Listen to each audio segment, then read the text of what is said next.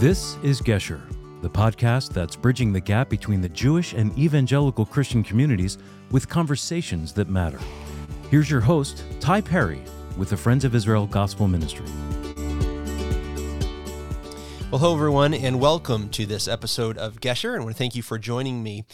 As you may know, we at the Friends of Israel are committed to combating anti-Semitism and to educating audiences, especially evangelical Christians, about its dangers and its rise.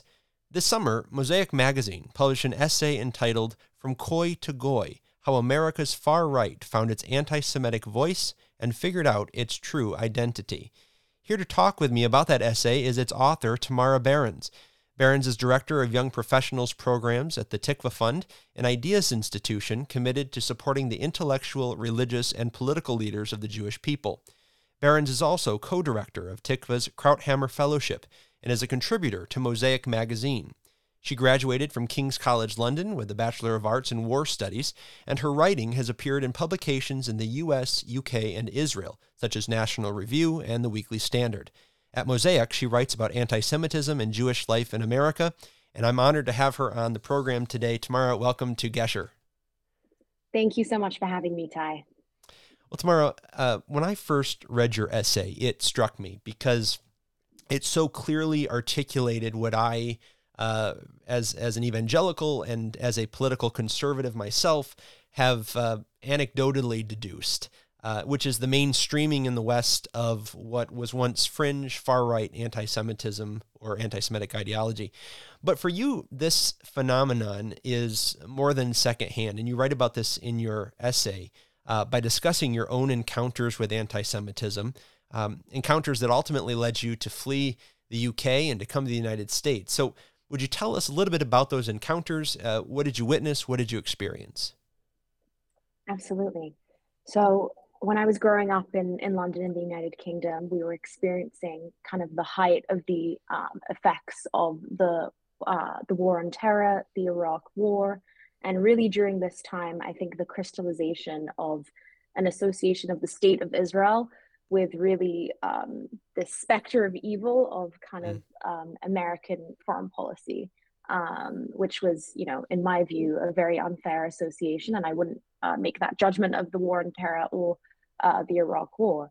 But I think that it became more and more acceptable to essentially call Israel out, as the source of this evil, and in some cases really as the instigator people felt of this kind of unjust war. And obviously living in the United Kingdom, in closer proximity to the Middle East and with large immigrant populations, a lot of these of this hatred really took hold on the ground. And so the way this manifested for me was both, as a child, sort of hearing things in the playground, things that parents had passed on to their children, these sort of stereotypes about Jews that really took hold, and I think led people to treat me differently as someone who was Jewish. And then as I grew up, going into university on a college campus, I attended King's College London, which is a very large university in the center of London. There was a convergence of pro-Palestinian activism, both in the university space, but also just in London as a city in general. And so on my end, what I wanted to do as someone who was Jewish and who believes strongly in the State of Israel and its flourishing and wants to celebrate it and promote engagement with it, my goal was really to bring speakers to campus to educate both students and also, people in the sort of broader public living in London that wanted to attend. And what I witnessed there were just huge organized protests against really any action that myself and my peers on campus tried to take to deepen engagement with Israel.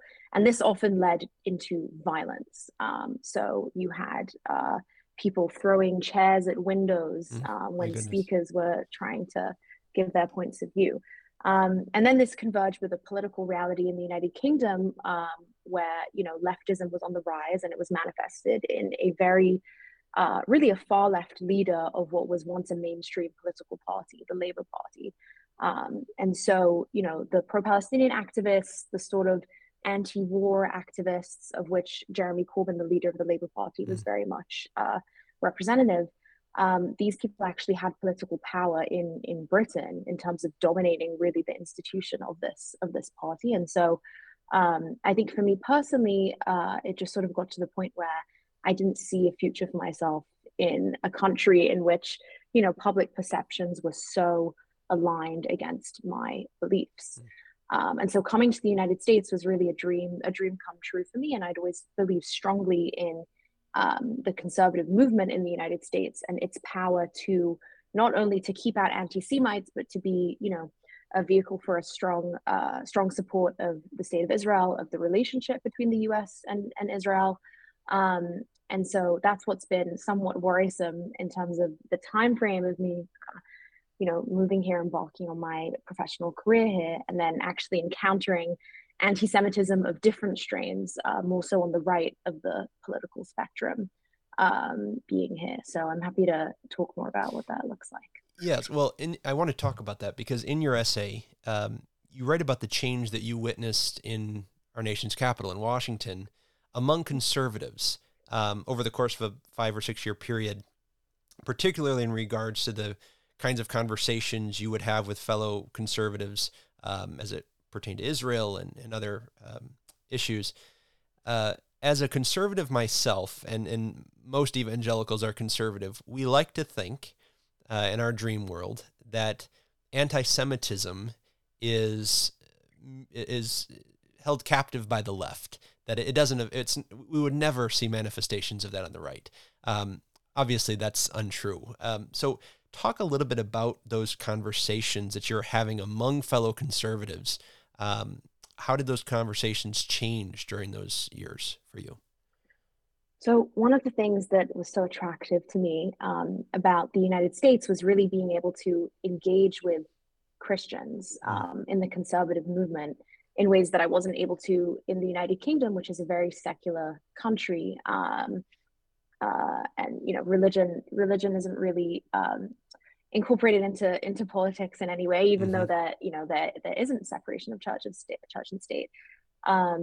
And so I was very excited to encounter, when I first spent time in Washington, D.C., evangelicals and Christians of other denominations who were very keen to talk to me about either their experiences already having visited the state of Israel or their future desire to visit the state of Israel, and talking to me about the political realities of the relationship between the U.S. and Israel. And this was just something that kind of dominated a lot of the conversations that I had with people that I interacted with in young professional circles in Washington. And then I spent a little bit of time away from Washington during the pandemic, and coming back a few years ago, it seemed as though the landscape had suddenly just dramatically changed to really worrisome ends. And I think really in that period, the end of 2018 through the pandemic, obviously January 6th, I think unfortunately you saw a growth of really a hostility, not only to the state of Israel, but I think to a lot of, America's allies abroad, and really also the growth of conspiracism that I think just, grew exponentially during the pandemic. Obviously, there were a lot of unfortunate associations between COVID-19 and the Jews, but also measures to counteract the spread of the pandemic and the Jews. The Jews were kind of scapegoated in many ways. But at this time also, there was this fringe group on the right that started moving further and further to the center, I think really taking advantage of this sort of shift to conspiracism that might have grown among the American population as a whole.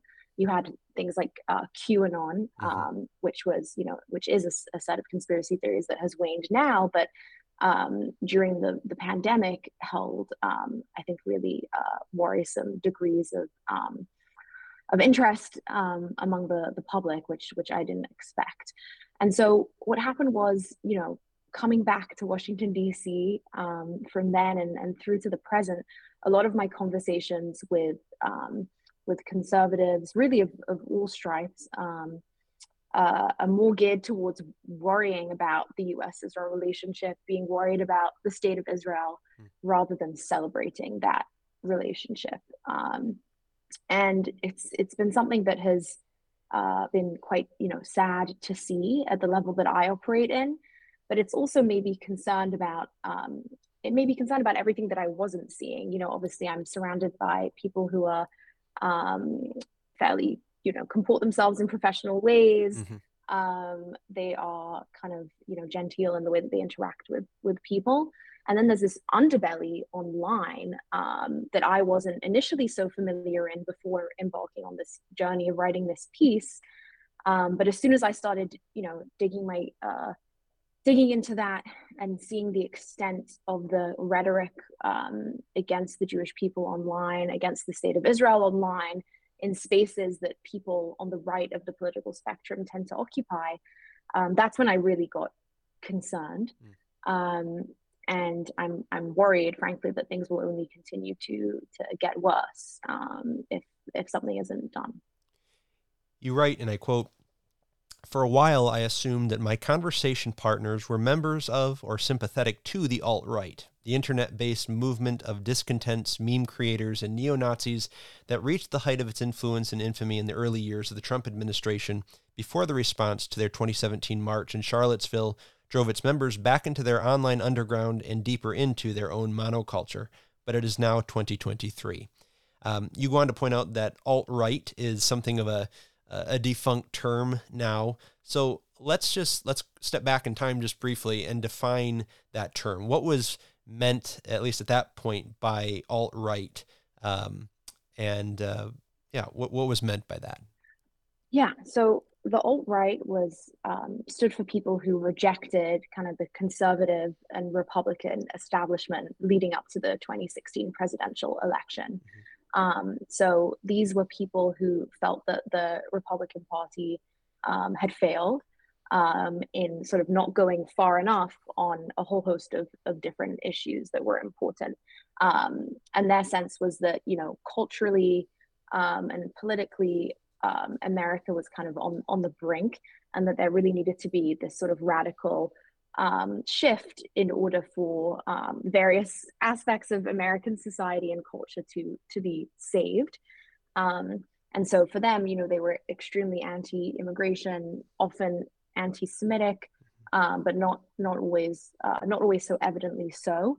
And they associated themselves to a degree with white nationalism. A lot of the figures that were sort of around the alt-right, meaning that they felt that America ought to be organized as a country for whites, excluding to a degree non-whites, and politically, emphasizing that fact as kind of the key unifier of the country, which obviously, goes against my beliefs, but also that was something that was very much not just not tolerated, it just wasn't, relevant to the Republican Party at the time. However, the alt-right began to sort of, converge with Donald Trump. They really seized on Donald Trump as a candidate that they felt like could be a popular vessel for what they believed in. And of course, he never, directly identified as being of the alt-right. Donald Trump never said, this is, the group that I am a part of. He was able to kind of shapeshift and be everything to everyone.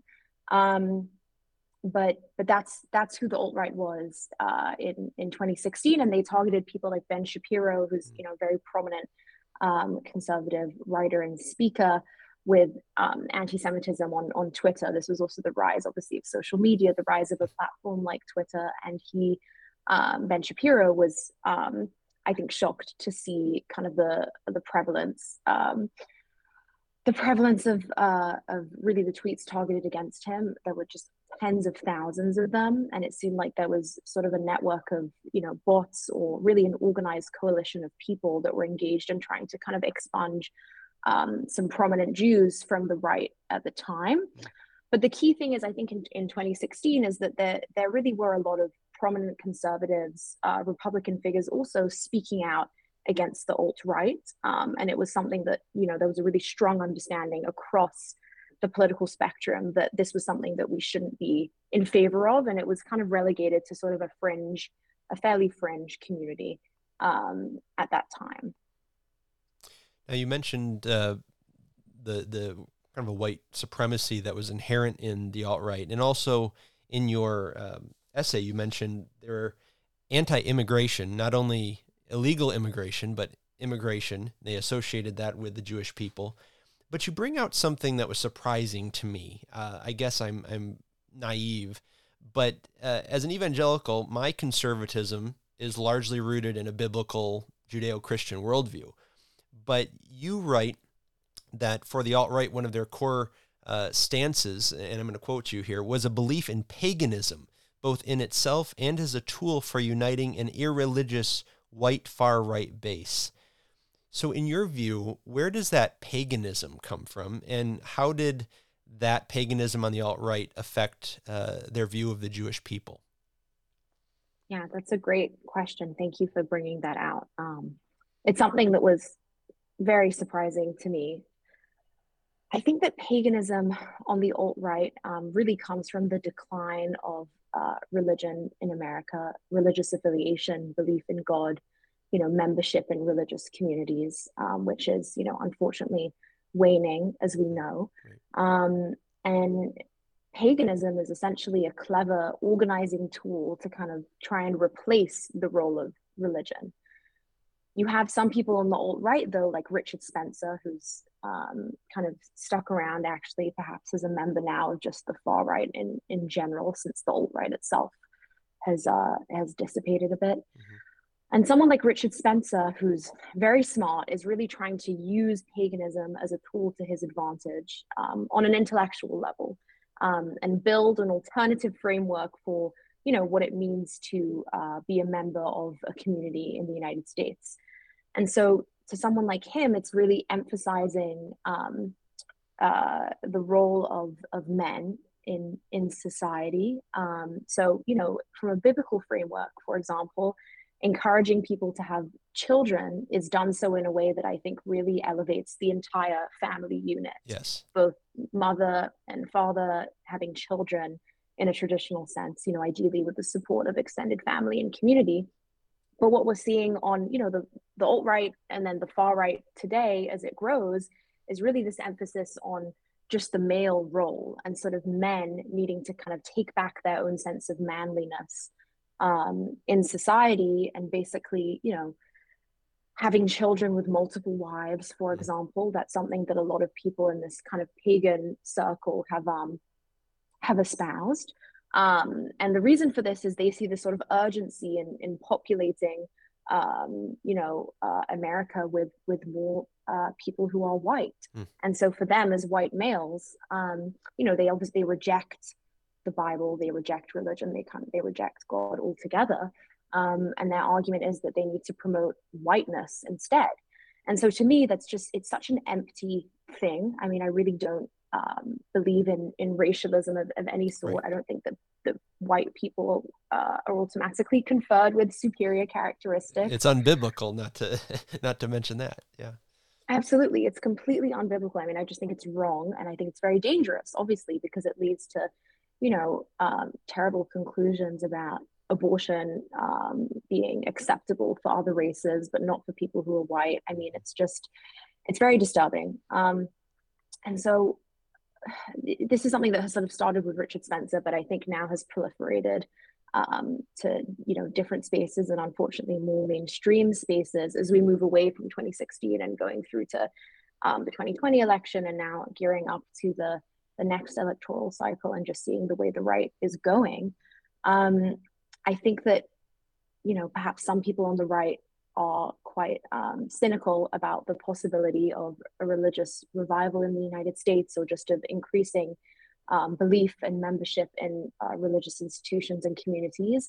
And so instead, they're turning to this sort of white nationalism as a replacement for that's the thing that will make America distinctive, rather than being, a country that is in favor of religious freedom and the flourishing of religious communities, which to me is a lot of what America is. And instead they see, the path for America, the path for the right, as being, really somewhere that focuses on the flourishing of white people being superior to other races, and having that be kind of what undergirds their identity. So that's one thread of it. But also, I mean, and we can get to this a little bit.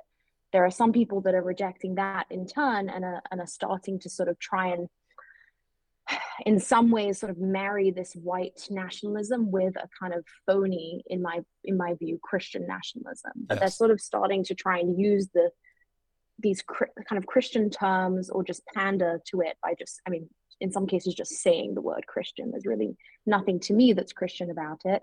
And when you scratch under the surface, you see that it's kind of this white nationalist identity that they're sort of trying to rebrand in a way that they think will be more popular.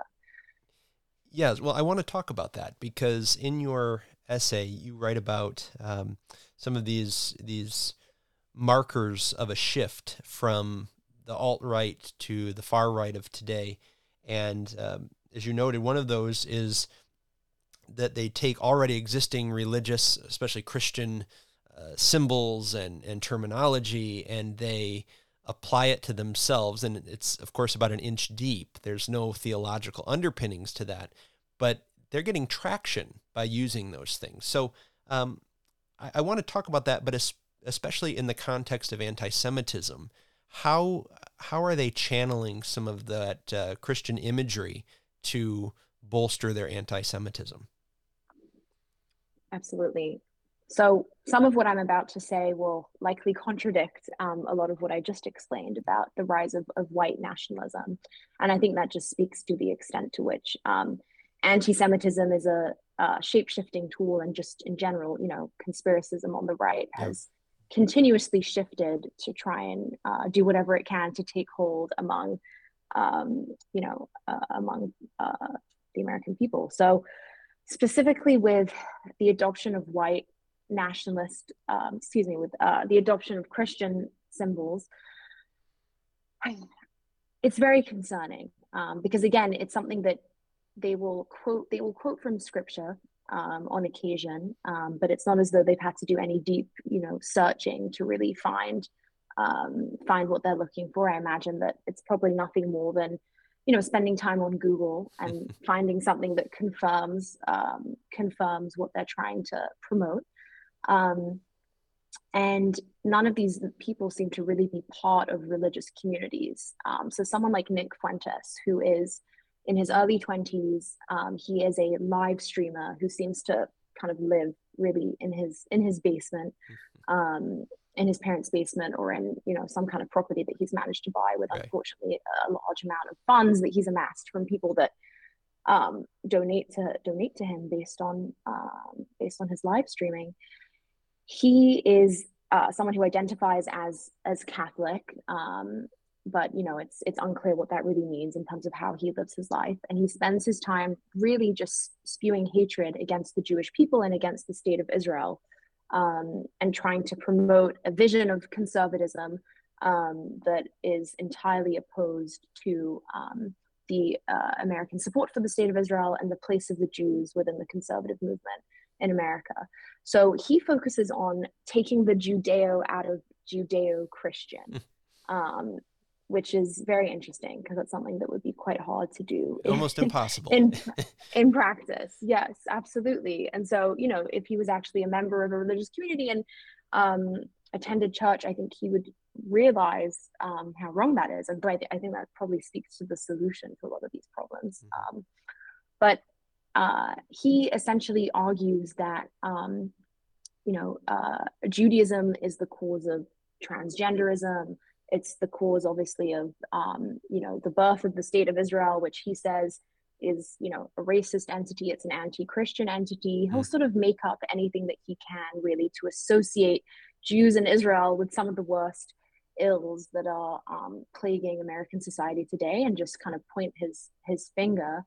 And it's extremely concerning. You see also this reflected, I think, in politics. And that's where I really started first, actually, to take notice that there's increasingly individuals that are being elected to serve in Congress who, some of whom are, friendly with this person, Nick Fuentes, who's sort of created a movement, the America First movement, as he calls it. Marjorie Taylor Greene, congresswoman from Georgia, spoke at Nick Fuentes's conference, the America First conference a few years ago. And she really pandered to the audience, an audience which, by the way, is just full of men. This is a movement that is primarily geared toward men. They seem to be men who are unmarried and who are choosing not to have families and not to prioritize family life, but instead to live this sort of chosen, or you could say forced celibacy. So it's very concerning, and that's a whole other online movement that we could get into. But I think seeing it reflected in Congress and seeing someone like Marjorie Taylor Greene, someone like Lauren Boebert, again, they'll sort of quote from scripture, but they'll it's incorrect. I mean, Lauren Boebert, she read a passage about wantonness. She read the word wanton as wonton, like the Chinese food, a wonton, a dumpling. And she was like, was that meant to say wonton? I don't know what that means. And it's evident that they're sort of using and relying on these texts to really promote what's actually quite an insidious political ideology. And they don't actually have any interest in serving Christians and serving Christian communities.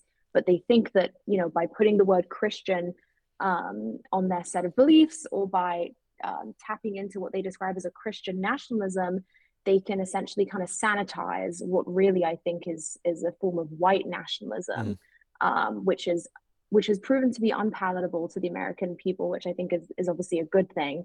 But I'm concerned that if they rebrand successfully as Christian nationalists, that perhaps they might be more successful in fooling people that are, for whatever reason, naive and are looking for a sense of meaning. And they'll say, oh, I can be Christian if I vote a certain way, and if I take on this political point of view that the United States needs to regain its identity from Jews and immigrants and so on and so forth, and we need to be a Christian country. But what does that really mean? It's actually very empty, and it has nothing to do with really being a member of a community and attending church and being someone who lives their life, by a set of principles to be found in the Bible. So it's very concerning to me. Yeah, whenever I hear about such anti-Semitism among people who shrouded in Christian terms, I always think, do you know that Jesus is Jewish? Do you know? You obviously don't know the history and the theology there. Otherwise, you wouldn't want to adopt that. In your essay, you term anti-Semitism, quote, the uniting force of the American far right. Why do you term it so? What do you see as, because as you're talking about this, you have the paganists, you have people who are clouding their, or cloaking their anti-Semitism and radical beliefs in Christian terms, and yet you're saying that anti-Semitism unites all of them. Why is that? Absolutely. So these are all very different streams, as we've really discussed. And there's very little that they actually have in common. And that's partly because they have very little principles. A lot of these people are what you might call grifters. They're, trying to make a career for themselves. They're trying to kind of make their fortunes, and they want their names out there. They want to be seen, invited to meet President Trump at Mar-a-Lago, like Kanye West and Nick Fuentes, the person that I just mentioned, did. But they actually don't have a very strong political program. And so I think what unites people like this is really anti-Semitism as a political tool to try and gain more support.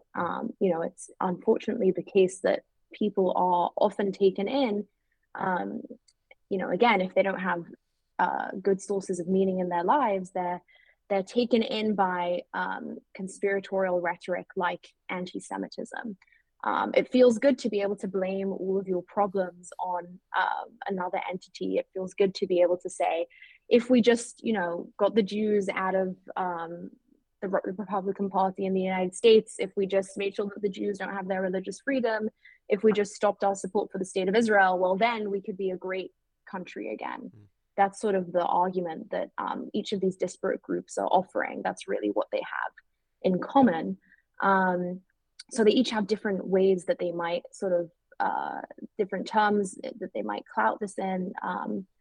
some of whom, for some of whom that's white nationalism. For others, that's Christian terms. Again, not meant very sincerely.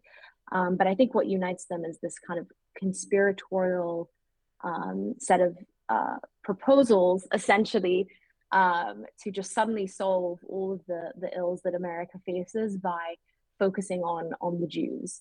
And it's very concerning, obviously, because, as someone who's Jewish, that is a direct target against me, against my family, my way of life. Yes. But I think it's also concerning for America as a whole, because when you have, really so few principles and such little meaning in your life, that all of your focus politically is on targeting a group of people, the Jewish people, who've really been oppressed for so much of human history, and who are now finally able to gain a lot of flourishing, both in the state of Israel, but also actually in the United States as well, which has offered really blessings of just religious freedom to the Jews, being the first country to do so in a significant way. To see that being challenged, I think it really is a direct challenge to the framework of the United States. I don't want to see a reality in which political participation means nothing more than, blaming all of your problems on really an imagined group of people, because the Jews that they talk about are not real. I mean, they're actively lying about what the state of Israel does in many cases, pretending the state of Israel is an apartheid state, which is something that we traditionally would see from the left, but that people on the far right are talking about. And they're lying about the US-Israel relationship as being something that was supposedly set up just to serve the state of Israel, when actually, in fact, the United States benefits greatly from, supporting the state of Israel in the Middle East. That really just only confers benefits on the US's regional interest there. So it's something that I never thought that would be a unifier for a political movement in the United States, but I think that for the far right, that's really increasingly the case. Well, let's turn to the future here in our last few moments. We have a presidential election coming up, which promises to be bloody, as they all seem to be anymore. In your essay, you write, and I quote, "Speculation about the future aside, the broader point here is that anti-Semitism, even as it remains both officially and pretty widely denounced, is less likely to be a point of weakness on the right in 2024 than it is a weapon." That's a chilling prediction. It's one I think you're right about. But why did you write that? What are you seeing that makes you say that it's more likely to be a weapon than a point of weakness? Yes. So I think the future of the right's comportment in electoral cycles does not look very good, unfortunately. I think Donald Trump's candidacy and presidency has kind of led way to increasing infighting in the Republican Party and to the use of really dirty tactics.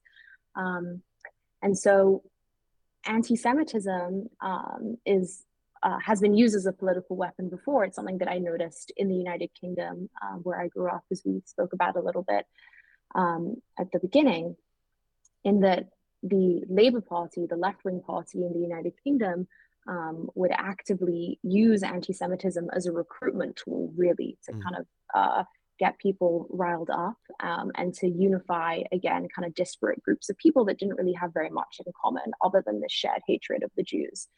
And so there's two things that I'm really worried about as we head into the next election cycle. So the first is that a political candidate might seek to paint their opponent as being too supportive of the Jewish people and too supportive of Israel to the detriment of the American people. And so, while the Republican Party has for the last few decades been very supportive both of the state of Israel and of the Jews, fighting anti-Semitism on the left and dealing with a lot of security concerns and terrorism concerns, really, against the Jewish people.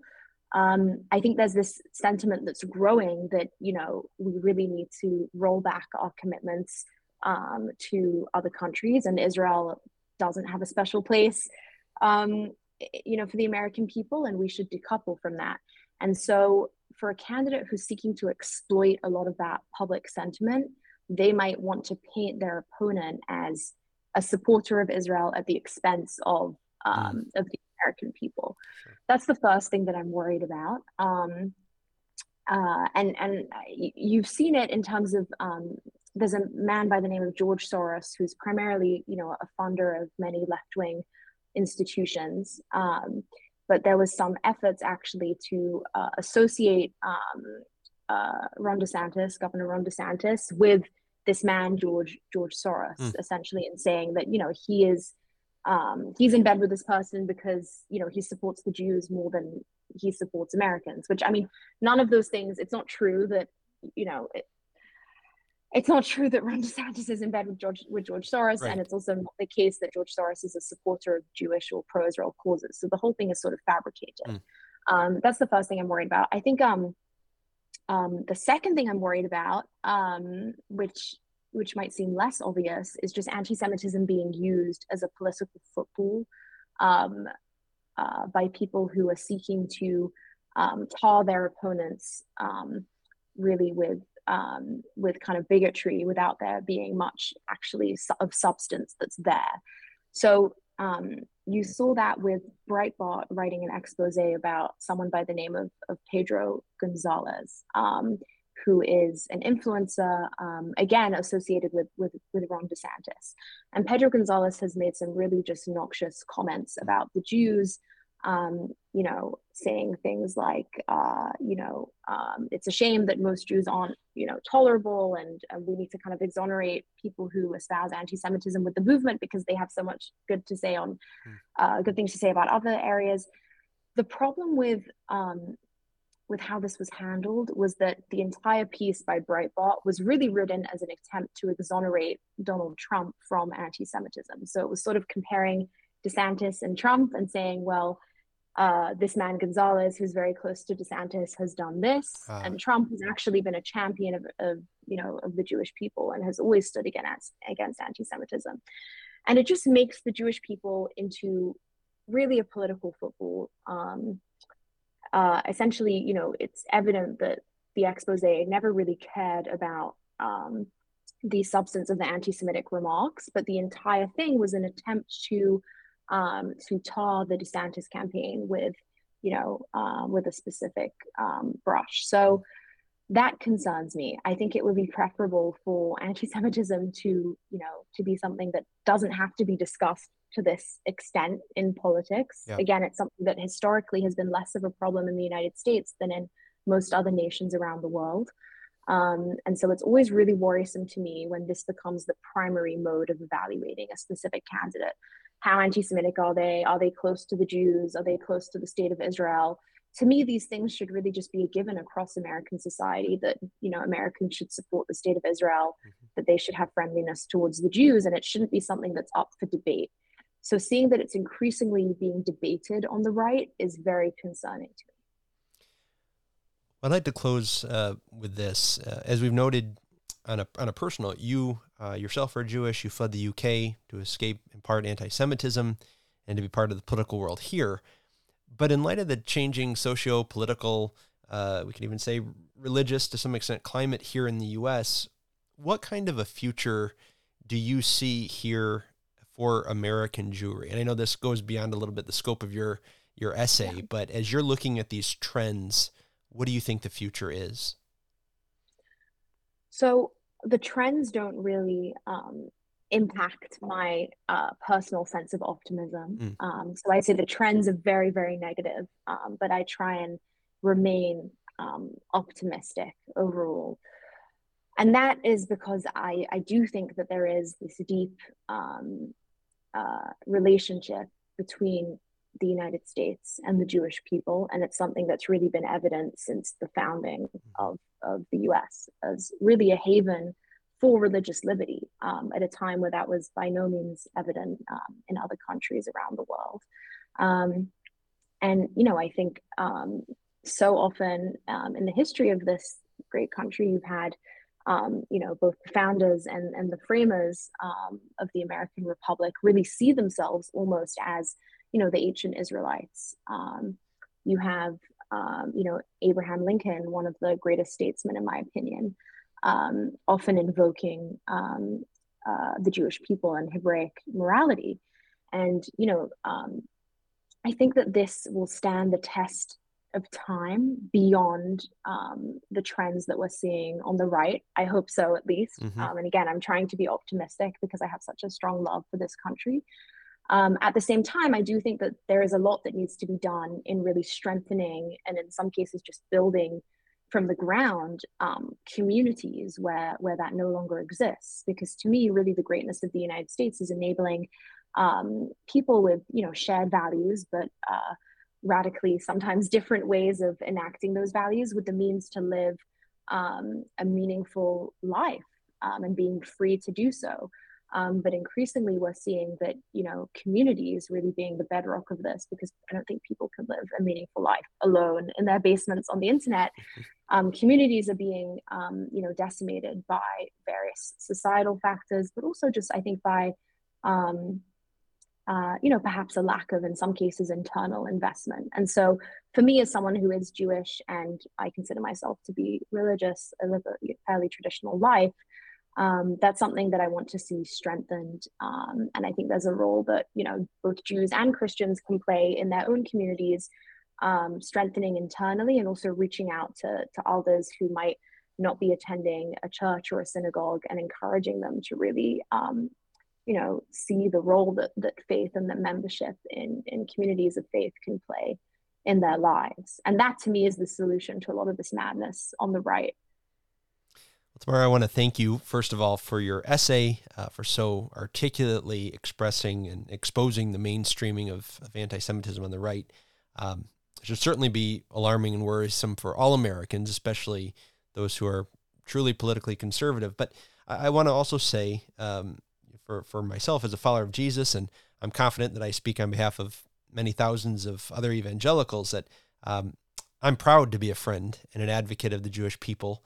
And please know that we stand unabashedly and unconditionally with your people. And so we thank you for your time. Thank you for all you do and all that the Tikva Fund does for the Jewish people. Thank you. Thank you so much for your kind words.